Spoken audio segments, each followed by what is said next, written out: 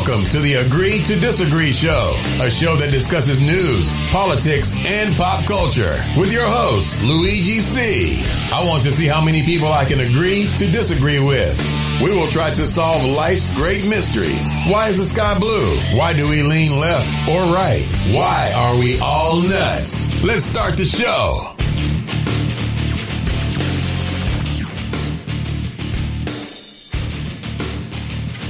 Oh, yes, everybody. Welcome to episode 81 of the Agree to Disagree show, where we strive to better ourselves and learn by understanding different perspectives and hope you, the listeners, can come away with a new outlook on issues that affect us all.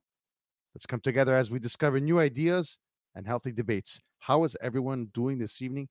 I hope you're all doing fine.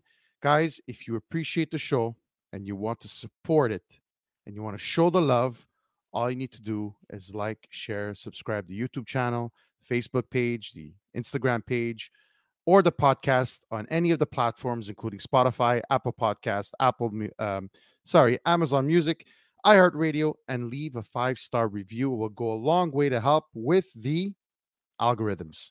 Please show the love, guys. I don't ask for much. All right. So tonight, got some interesting topics for you all, and I thought I'd start it off with a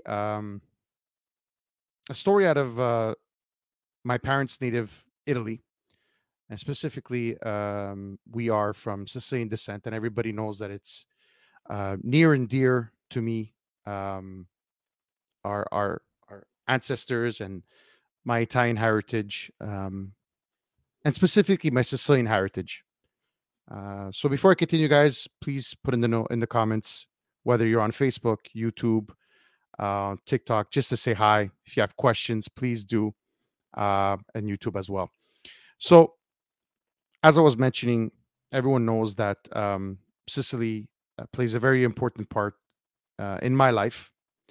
I have family in there, so I know that people listen to me, especially my family members in Sicily. And this story that came out this week, which was very important.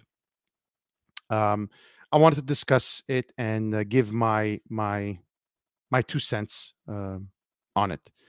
So, for those of you that don't know, Sicilian mafia boss Matteo Messina Denaro was arrested after eluding capture for nearly 3 decades. He was wanted for the killings of Italian prosecutors, Giovanni Falcone and Paolo Borsellino. These two magistrates were friends and had the courage to take on what I call the scourge of the mafia in Sicily, especially, and put a lot of people in jail, knowing that it would put them in danger and their lives at risk. And in fact, they did pay with their lives when orchestrated by Matteo Messina Denaro's Cosa Nostra. They blew up a bridge to get to the judges and to kill them, believe it or not. This set off a series of events in Sicily that basically, it was a straw that broke the camel's back, saying this can't continue. So they are national heroes. They were back then, and they still are today, over 30 years ago, since that sad day that they were killed. So fast forward today, Messina Denaro, who went in hiding, he had a power base in the port of Trapani in Western Sicily, and was considered Sicily's Cosa Nostra top boss, even while a fugitive. And after these killings, he went into hiding, and so he was captured at a clinic where he was receiving treatment for an undisclosed medical condition, which I think is probably cancer, ironically. Yeah. So he was in absentia. He was sentenced for life imprisonment for the 2 bombings in Sicily in 1992. Other grisly crimes he was convicted of was the murder of a mafia turncoat's young son, Giuseppe Di Matteo, who was strangled and his body dissolved in a vat of acid. He also faces life sentence for his life and for his role in bomb attacks in Florence, Rome, Milan that killed 10 people in 1993. So he was one of what they call three boss of bosses. And the arrest Monday came 30 years and a day after January 15th, 1993 capture of convicted Salvatore Toto Riina in a Palermo apartment after 23 years on the run. Messina went into hiding in the summer of that year as the Italian state waged a crackdown on the Sicilian crimes syndicate following the murders of Falcone and Borsellino. Italy's mafia, the third one here in this trifecta, was set for the longest time on the lam was Bernardo Provenanzo, captured in a farmhouse near Corleone, Sicily, ironically, where the Godfather's family came from the famous movie. In 2006, after 38 years as a fugitive. So once he was captured, the focus was on Messina Denaro, but despite numerous reported sightings of the boss, he managed to elude arrest until this past Monday. Here is the thing that I wanted to give my little 2 cents here. That all three top bosses were ultimately arrested in the heart of Sicily while they conducted decades of clandestine life won't surprise Italy's police and prosecutors. Law enforcement have long said that such bosses rely on the contacts and confidentiality of fellow mobsters and complicit family members to move the fugitives from hideout to hideout, supply basic needs like food and clean clothing and communication, and a code of silence known as omerta. I mean, obviously, for them to have done this for so long, they would have had to have help, right? And some sort, family members and people that were probably scared. I don't blame them. I don't blame them because I've explained some of the violent acts that these people have perpetrated. So for sure, a lot of people are just scared and would do anything, right, to not go against these people because they've had such a long effect on the Sicilian people and also other mafias, of course, across Italy. But this one specifically was extra brutal, and the history behind it was so long. And the reason why I'm talking about this is that it's such an important day for my Sicily, for Italians, because they fought so hard to get rid of this negative image that has always been linked, especially to Sicily, right? And I felt it very, very, very lightly, of course. I felt it growing up as a second generation Sicilian in Montreal, Canada. And I would tell people, yes, I'm Italian, and they would ask me from where I am in Italy, and I would always probably say Sicilian. And most of the time, the first question would be, and it would always be in a jokingly manner, right? Is your father in the mafia? Is your family in the mafia? And I've always laughed it off. I've always taken it with a grain of salt. Right? It's just ignorance. People don't know the history behind it. People don't know the struggles of the Sicilian people and the Italians to try to get rid of this stigma and this scourge on such a beautiful country, on such beautiful people, and how they've managed to hold back this beautiful country, and especially my beautiful island of Sicily. And yeah, I do get emotional because they've really held this beautiful land back, and this is the land where my parents were born and raised. Um, so it is a very important uh, event to have taken place, that these three bosses are now going to pay for their crimes. And I just find it ironic, right, that he was probably at a clinic getting cancer treatments. Now, was he given up? Did he have some sort of epiphany now in his later age, knowing he's probably going to die, and say, oh, let me get caught? Or somebody ratted him out. They won't even care. He's dying anyway of cancer. It's just a pity that they had to get him back, because now,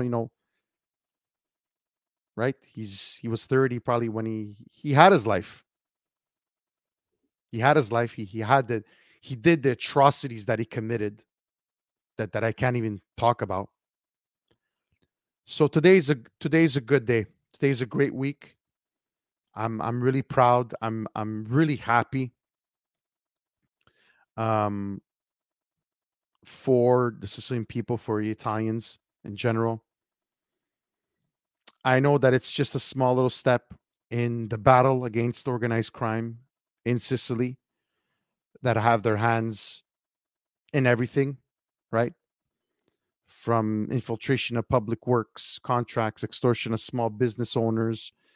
If they don't regularly pay what they call protection money, and so much other thing, drugs, and but I'll still take this. As a victory for my fellow Sicilians. Hey, Pat. Pat says, boss of all bosses, but ain't got his own private doctors. Well, Pat, I guess it's pretty hard when you're on the run, right? It's pretty hard when you're run, but he managed for 30 years, Pat. I hope you're doing well, by the way, buddy.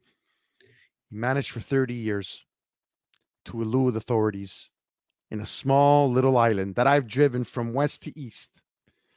But yet he managed to hide in this little island and elude capture for 30 years. Isn't that crazy? Isn't that crazy? So today is a victory. It's a victory for my Italy and for my Sicilia. So I salute everyone that was involved in this arrest, and all of those that continue to fight this scourge. And I salute you forever, guys, and don't give up the fight. You've come a long way, and we cannot make the death of Paolo Borsellino and Giovanni Falcone be in vain. We can't. So we have to continue. You have to continue in their honor, continue the fight that they began, that they paid their life with. So we can't. We got to continue the good fight. Okay? So, ti saluto.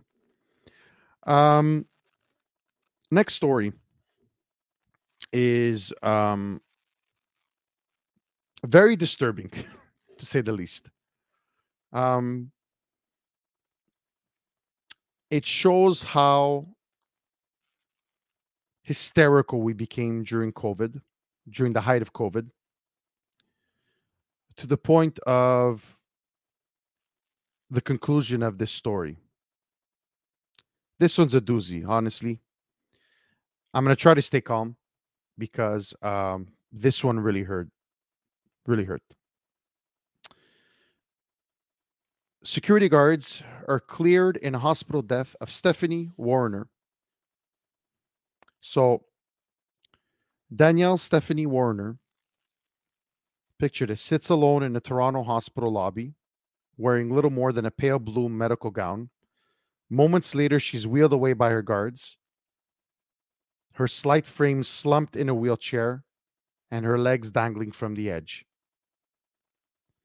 What happens in between isn't captured on video, because instead, the security camera was purposely turned away as the guards approached the 43-year-old in a hospital, pushed her against the wall, and restrained her on the ground before she lost consciousness, never to regain it. all because she was wearing a mask below her nose. So, the scenes I just described to you, the horrific scenes I just described to you, and I don't want to show this on video because it's honestly too horrific, are part of the evidence that would have been heard at the trial for the guards charged in Warner's death at Toronto General Hospital in May 2020. So it's just basically at the beginning of the pandemic.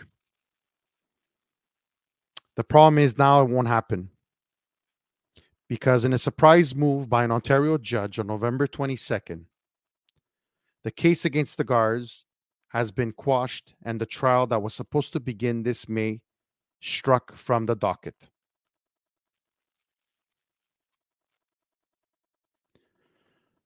Amanda Rojas Silva, 42, and Shane Hutley, 35, had been charged with manslaughter and criminal negligence in Warner's death, charges they denied, saying they used only force necessary to gain a hold on her. That's important. Now these charges have been dropped after a judge concluded there wasn't enough evidence to take the case to trial, a decision CBC News has learned the Crown won't appeal. So all this is despite the available video footage, 2 security staff who testified the accused placed weight on her upper body while she was held chest down, a forensic pathologist who testified Warner would still be alive had she not been restrained that day, and revelations of one of the guards admitted he falsely claimed Warner threw the first punch.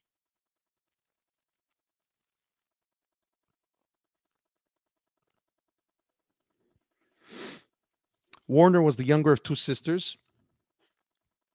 She also struggled with bipolar disorder, substance abuse in the months leading up to her death, found herself living in a shelter after a breakup. She died on May 27th, 16 days after the incident in the hospital lobby. On May 10th, Warner, who suffered from chronic obstructive pulmonary disease, or COPD, arrived in hospital with a cough and short of breath. It was early in the COVID-19 pandemic, and Warner was presumably treated as COVID positive, though it was later found she tested negative for the virus. The next day, Warner left the COVID floor to get something to eat. According to a coroner's report, it was spotted by hospital staff in the lobby with her mask down her neck. The surveillance video captures part of what happened next. Okay. At a preliminary hearing, the guard who turned the camera testified he did so because he panicked and got really anxious. The court heard that the guard was allowed to keep his job. Asked about the decision, whether Rojas and Hutley would also be allowed to keep their jobs with the charges against them now dropped, University Health Network spokesman Gillian Howard told CBC News, "We will not comment on the court's decision, nor do we comment on individual hiring decisions or employee disciplines." So basically, they could keep on killing people. Right? Now, before I go into my rant, I'm going to continue here. A coroner's report would conclude Warner died from a brain injury resulting from a lack of oxygen due to restraint asphyxia following struggles and exertion with her underlying lung disease and possible factor. But for her interaction with the applicants, Mrs. Warner would likely be alive today. The forensic pathologist testified at the preliminary hearing according to the Crown. Lawyers for the accused argued the forensic pathologist lacked the expertise to come to that conclusion.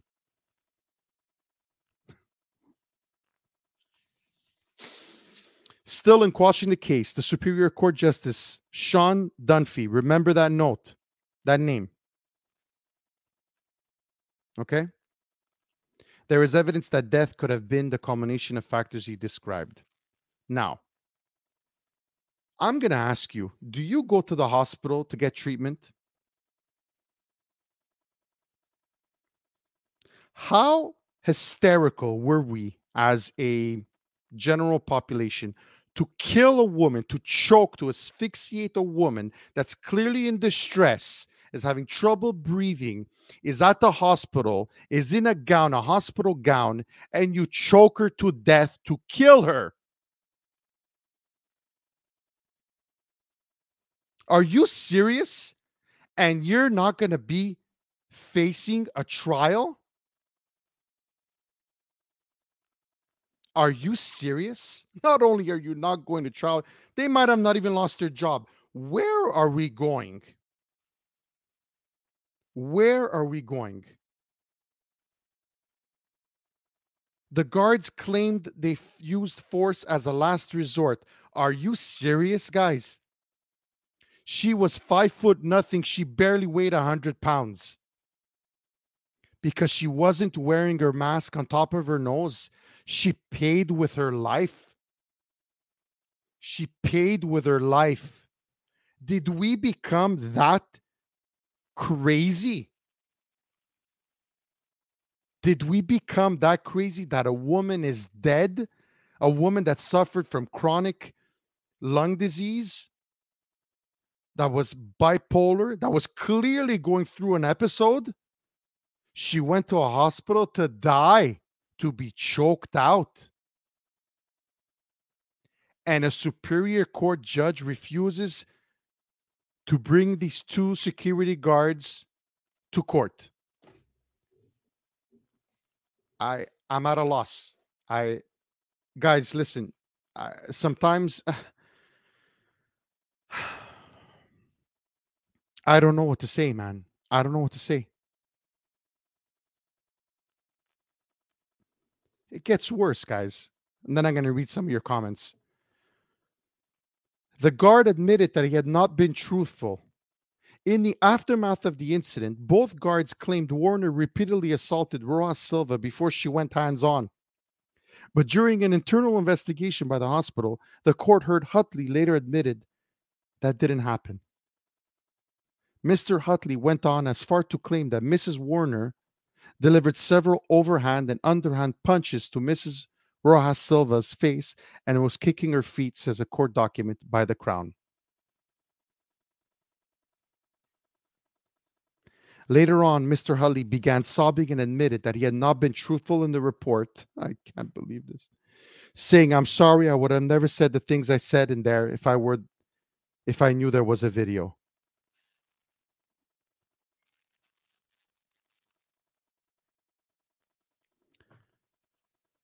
Guys, I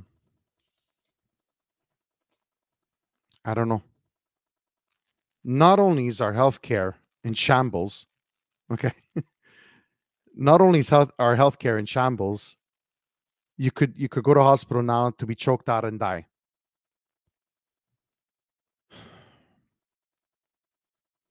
The world needs to know a mask isn't worth a life. So sad.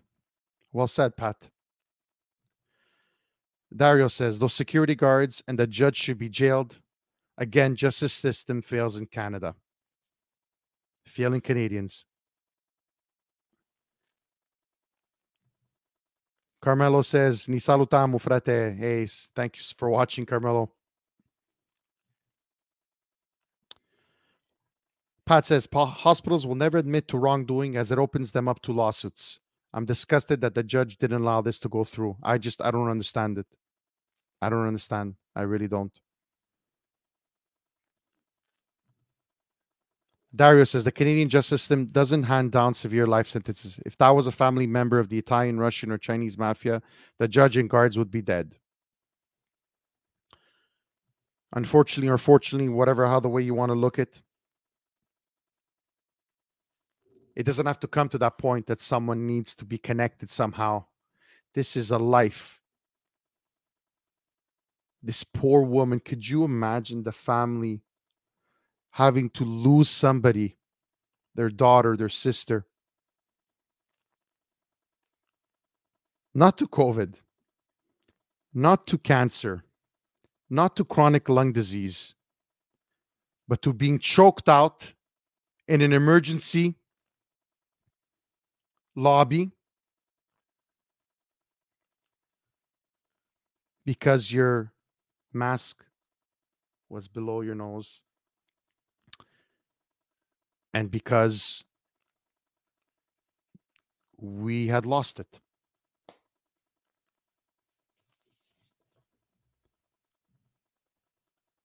Carmelo says, if you work for the government, it's okay. It's all legal. State-sanctioned murder.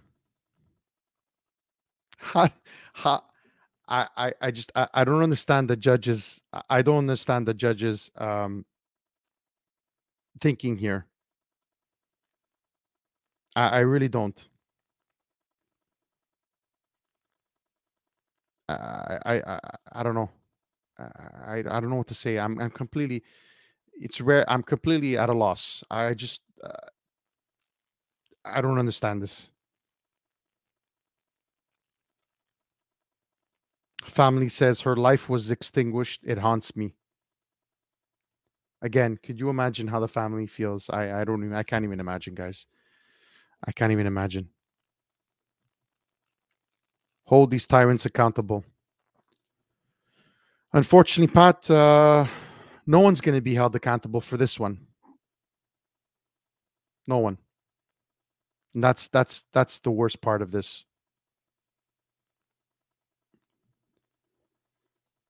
Dario says it's horrific and the conservatives better drill and nail the liberals for an investigation into the results. I don't know what good that is going to do, but we will see. Pat says, when she first entered emergency, I'm sure the triage nurse gave her a mask to wear and asked questions about why she is there. Guys, we don't know exactly what happened, right? But all I know is that I've seen the footage. I find it difficult to watch, so I can imagine having lived that, to die for a mask, to be choked by security guards in a hospital emergency waiting lobby. I have no more words. I really don't. All right, we're going to move on to the next story because that one just broke my heart. Guys, this one I found pretty interesting. CBC ordered to pay $1.7 million in damages over dishonest coverage. The CBC, the Canadian Broadcasting Corporation, for those of you who don't know, was ordered to pay almost $1.7 million in damages to a financial advisor after Manitoba judge found that the network defamed him. Kenneth Wayne Music, a former financial advisor based in Manitoba, may be $1.7 million richer after winning a hefty judgment in a defamation case. So let me put you into context. Starting in June 2012, CBC broadcast 2 news stories and published several articles on its website that painted Music as a disreputable and dishonest financial advisor. The story centered around a man named William Worthington, who said he felt cheated by Music. Worthington claimed he experienced profound regret after investing his retirement money into Music's investment portfolio. The claims published by the CBC hurt Music's reputation so badly he took the broadcaster to court for defamation, claimed he lost revenue due to lost clients. The judge ruled in Music's favor, writing he was satisfied that the stories were defamatory and the CBC had failed to establish it can escape liability through any possible defense available to it. So, the judge raised concerns about the objectivity and integrity of Gosia Sawika, the journalist that authored the story. The judge wrote, Mrs. Sawika moved aggressively to get Worthington's complaint about Mr. Music to air and gave short shrift to the parametry of objectivity, which had described as a key part of ethical journalism. So the reason why I found this so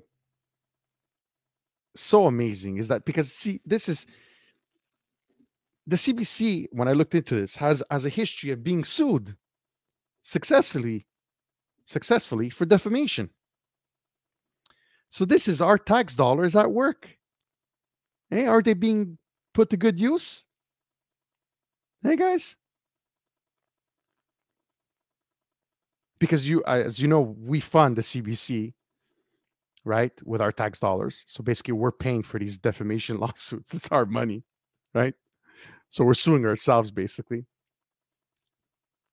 And I just I just find it ironic, right? That not only that we fund the CBC, we're keeping them alive, of course, famously with the over bailout of $600 million to all about 160 outlets, newspapers, and outlets, media coverage across Canada, because they were basically, for all intents and purposes, going bankrupt.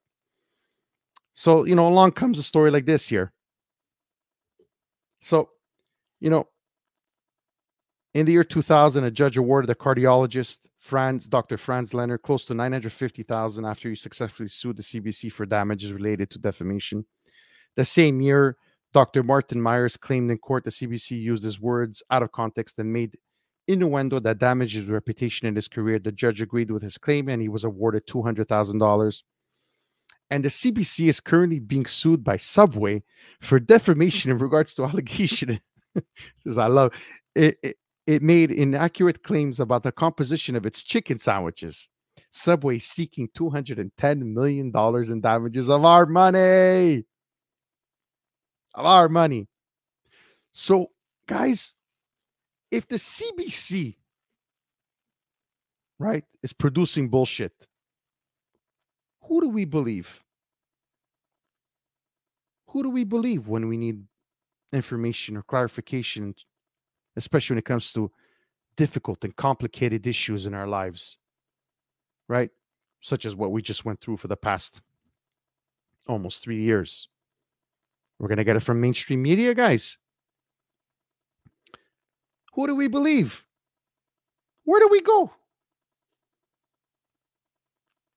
Is there any credibility left in this profession? Now you know why so many journalists are going independent, either on YouTube or on Substack, if it's in written form, or on YouTube or Rumble or whatever it is. Thank God for these independent journalists that are not attached to big names, right? Yeah, Rebel News. Exactly, Pat. Thank you. Thank God. Right? Maybe because they're not attached to anybody. They're not attached to any money. So all they could do is basically what the purpose of a journalist was, is to report the truth, or at least try to make us look at things differently. Not by pushing a narrative of the company that you work for. Where do we go for the truth, guys? Pat says Rebel News. NPR. Dario Vitali says NPR. There's so many fantastic individual journalists on Substack, on YouTube, on Rebel News, on NPR. So many on Rumble as well. There's a lot, thankfully, and that they have these platforms to go on and get paid and do real journalism, especially investigative journalism. So yeah, that's where part of our tax money is going, is to pay defamation lawsuits. $210 million for Subway because inaccurate claims about the composition of its chicken sandwich. How much of this sandwich is real chicken? Is it 90%? Is it 60%? Is it 10% chicken? Could you imagine? Subway, I'd really like to know how much chicken is in your sandwiches. I remember this story, but I didn't know that they were suing currently in damages, searching for $210 million. The CBC. I just love it. I just love it. Oh, it's hilarious. Just hilarious. Okay, guys. Last story of the night. Before we go there, Dario says Huffington Post. Come see, come some. I'm not sure about that one. Dario Vitali also said The Guardian.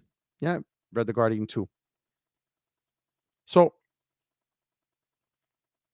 for those of you who don't know, the government organization that runs the transport system in Montreal is called the STM, short for La Société de Transport de Montréal. So, guys, they could be forced to reduce bus service next year, which is this year, 2023, due to a $77.7 million shortfall.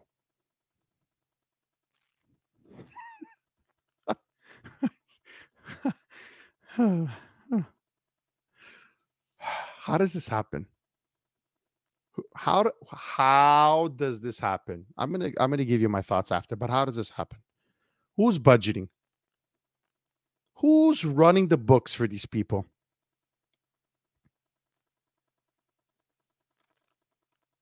Take public transit. Let's help with the traffic in the city. Let's get cars off the road. Officials at the transit agency warned that without additional funds, some buses on certain lines may be running less frequently. We need to find a solution to that funding problem because we don't want to cut the service, Eric Alain Caldwell, the STM president, said at a press conference. The STM relies heavily on subsidies from l'Autorité Régionale de Transport Métropolitain, the ARTM, the organization that oversees all public transport in Greater Montreal, but the STM is still short $77 million for 2023. Buses have to keep running. Metro needs a good level of service, so we need to find a solution.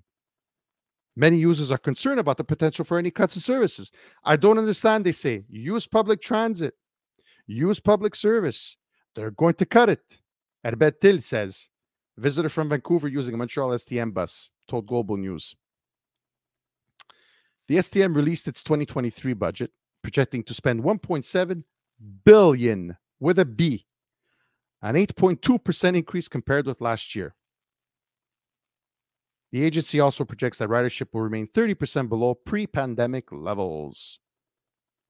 They say take public transit, but then it's just contradicting to remove funds toward it. However, guys, rest assured, STM officials are still hoping to make up the fiscal shortfall to maintain the current level of service. Pat says, forget about the blue line. Yeah, we're building a new line right now. It's amazing. Dario says, STM, shit transport of Montréal. Leave it to Dario to always come up with those good one-liners. Guys, let me give you my hypothesis on this, how I see this.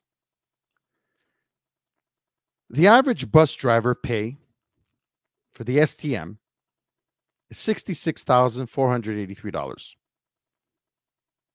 109% above the national average for bus drivers.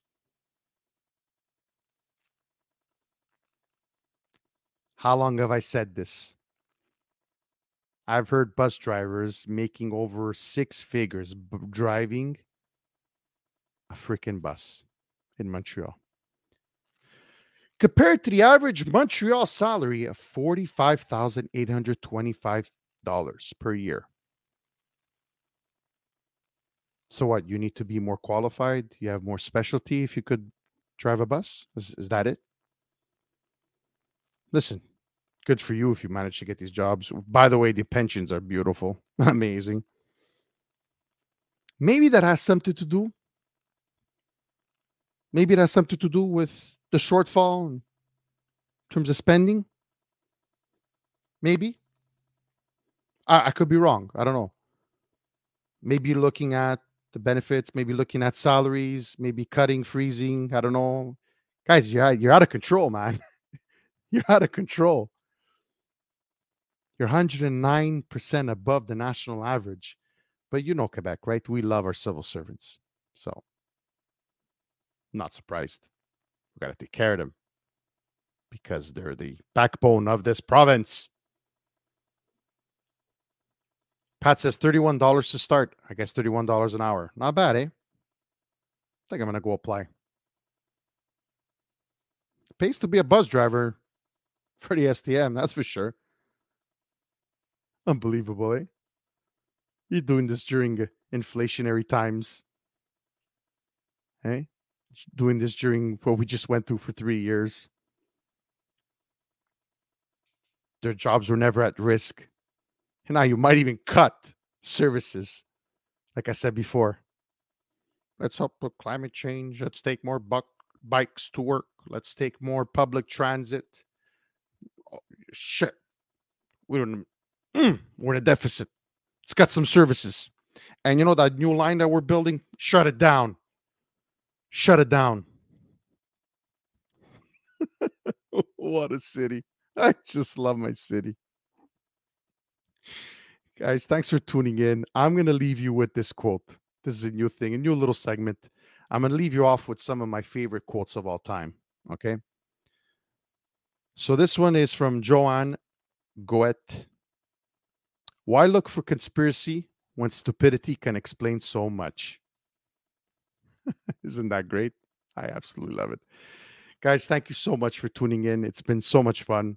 I really appreciate you guys always. And I will see you next week. Guys, next week is a huge week. Huge week. I have Nima Naz, the YouTube social media star, comedian, sketch artist, comedic sketch artist on my show next week. 7 p.m. I will post it on social media for sure. I cannot wait for this. So guys, tune in so much. Thank you so much for tuning in, guys. I appreciate you. Like always, take good care of yourselves.